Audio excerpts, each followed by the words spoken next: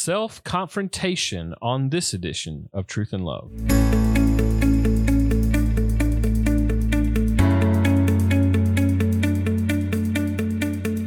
I'm Dale Johnson. You're listening to Truth and Love, a podcast of the Association of Certified Biblical Counselors, where we seek to provide biblical solutions to the problems that people face. This week on the podcast, I'm delighted to have a new guest with me, Dr. Jacob Elwert. He's been a fellow with ACBC since the beginning of 2022. He's the pastor of discipleship ministries at Intercity Baptist Church in Allen Park, Michigan.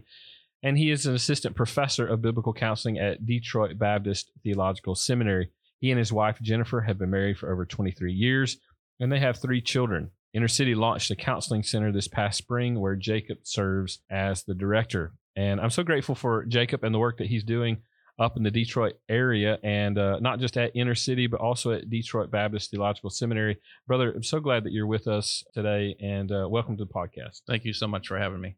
Well, listen, as we talk about self-confrontation, this is important for us as counselors, but it's also important that we help our counselees work through self-confrontation. Just talk a little bit about what we mean when we use this term self-confrontation. I think it's difficult for us to be able to help somebody along in this process of change. Ultimately, we can't change for them, so we're actually teaching them to confront themselves, to take principles from Scripture, to be able to see what's going on in their own hearts. And so we're doing this in the form of questions, trying to dig down to the heart, and ultimately showing them where they are not matching up to what the Scriptures call them to do. I love that. It's a lot like what missionaries used to say. It was a part of their work is instead of catching fish for people and just feeding them, yes, because they need to be fed, they teach people how to catch fish themselves. And essentially, that's a part of what we're doing in the counseling process. We're teaching people how to confront themselves with the Scriptures and how to walk faithfully with the Lord. And certainly a part of that is the idea of repentance. And for all of us, we understand that, yes, we repent and believe. That's a part of how the Lord brings about justification in our life. But repentance doesn't stop there. So let's talk a little bit about repentance. What is repentance, particularly as it happens in self-confrontation, and what makes this so critical for biblical counseling? If you look at how the word repentance is used in the Scripture, in the Old Testament, it's almost always referring to God and has to do with the idea of sorrow or regret. In the New Testament, it can mean regret or sorrow, but most often it's used to turn or return, to change. So Hebrews 6:1 says that we are to have repentance of dead works, and Acts 20:21 talks about repentance toward God and faith in Jesus Christ. So repentance really is a turning. It's changing. It's moving away from false gods or moving away from sin and turning toward God. Because God and idols are mutually exclusive, you can't serve both of them. So if you're heading towards idols, if you're heading towards sin, then the only way to come to God is through repentance. And so, yeah, you're right. We are called to repentance at the beginning of our spiritual lives, but all throughout our lives as Christians, we're called to repentance. And it's critical for us as counselors because a large part of what we do is challenge people to deal with sin issues. Of course, many of the cases that we're dealing with are genuine suffering issues, innocent suffering type of situations, or people were looking for guidance. But a lot of the cases that I'm dealing with are people who are dealing with sins and need to be confronted. And so I'm helping them do that and helping them to get to a place where they can learn to confront themselves by looking at the Scriptures and seeing how it matches up to what they're doing, and then actually make a turn.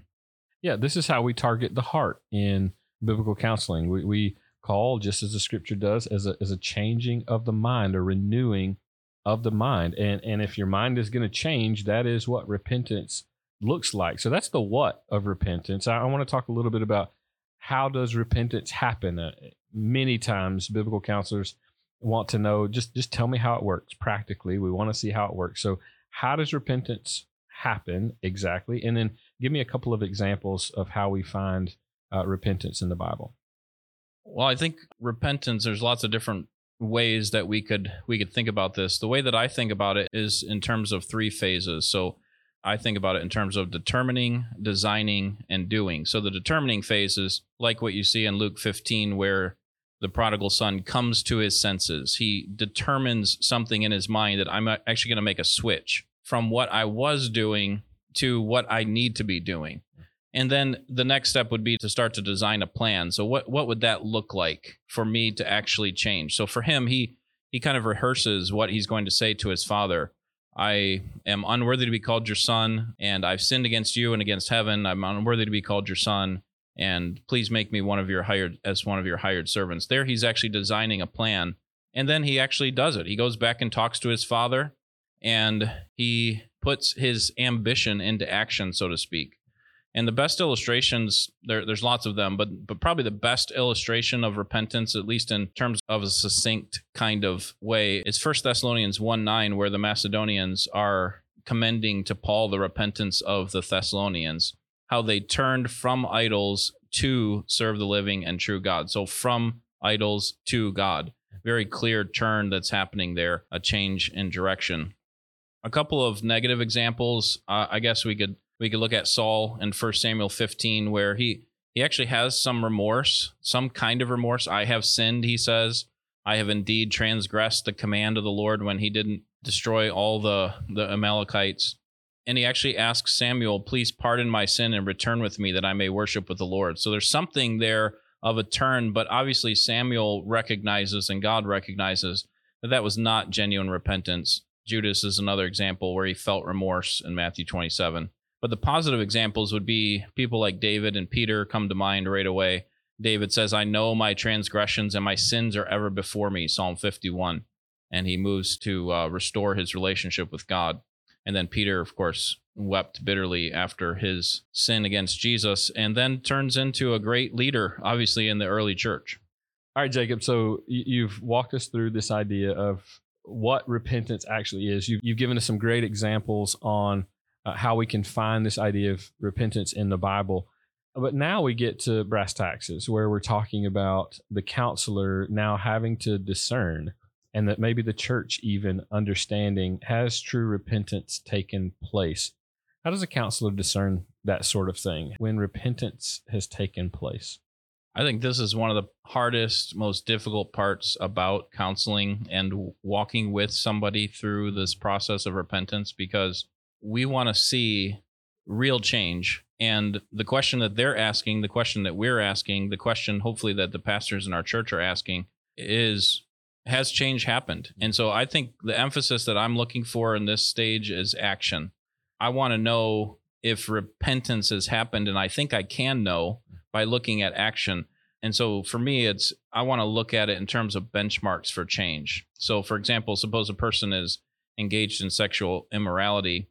I would want to think through with him, what are some clear benchmarks of what change would look like if repentance was truly happening, if the Spirit of God was genuinely working in you? What would that look like? And I think this is best evaluated in the context of the local church.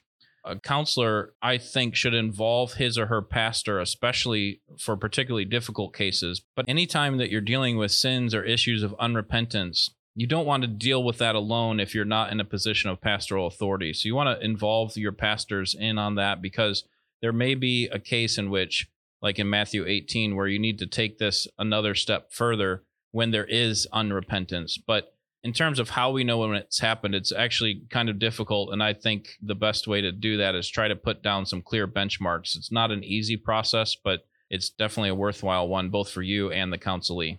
Well, we know anything that's worthwhile is not simple.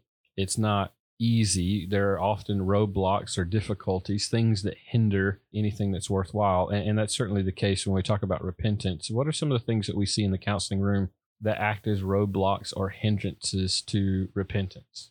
One of them is connected to something that I just mentioned, and that is a disconnect from the local church, or a detachment from the local church. So I would call that autonomy. As if I'm coming to you as an independent counselor or independent counselee, really. I'm coming to you and I'm seeking your help, and can you please not tell my pastor about this? Or, I don't want to go somewhere where people are going to know about my issues, and they probably wouldn't say that this way, but be held accountable. But that's really what they need.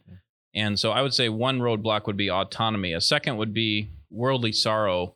So a kind of sorrow that does not lead to genuine change, like the sorrow of Judas, where he felt remorse, but unlike Peter, he actually moves to try to cover or hide from his guilt. He tried to escape from it, and really all he did was accelerate the rightful judgment that he deserved, instead of going to Jesus, falling on him for grace.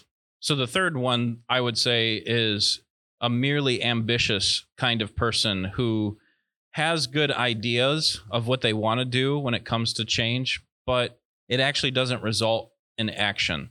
So this is a person who might come to their senses in terms of they recognize that they have sinned.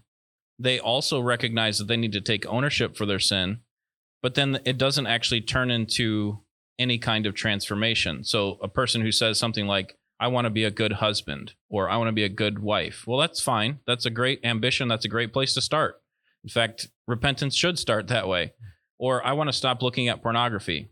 Those are good intentions, but unbelievers have good intentions too. And one of the main differences that Jesus makes between believers and unbelievers is illustrated in the parable of the wise man and the foolish man. We often think, when we think of the difference between believers and unbelievers, that one hears the word and the other doesn't hear the word. But in that parable, the difference between those two is that one hears the word and puts it into practice, and the other hears the word and doesn't put it into practice. So when someone is just ambitious, that's great, but that's not enough. That's only the beginning of change. And so in counseling, we want to encourage and challenge people to not only have good intentions. Intentions are good, but those intentions need to result in action. So we want to encourage them with God's help to employ the means of grace. Well said, Jacob. Biblically sound, but very practically laid out, and emphasizing something that's absolutely critical when we talk about biblical counseling and true biblical change in the process of counseling. Brother, this has been very helpful in our talk of repentance, self-confrontation. I really appreciate the time. Thank you.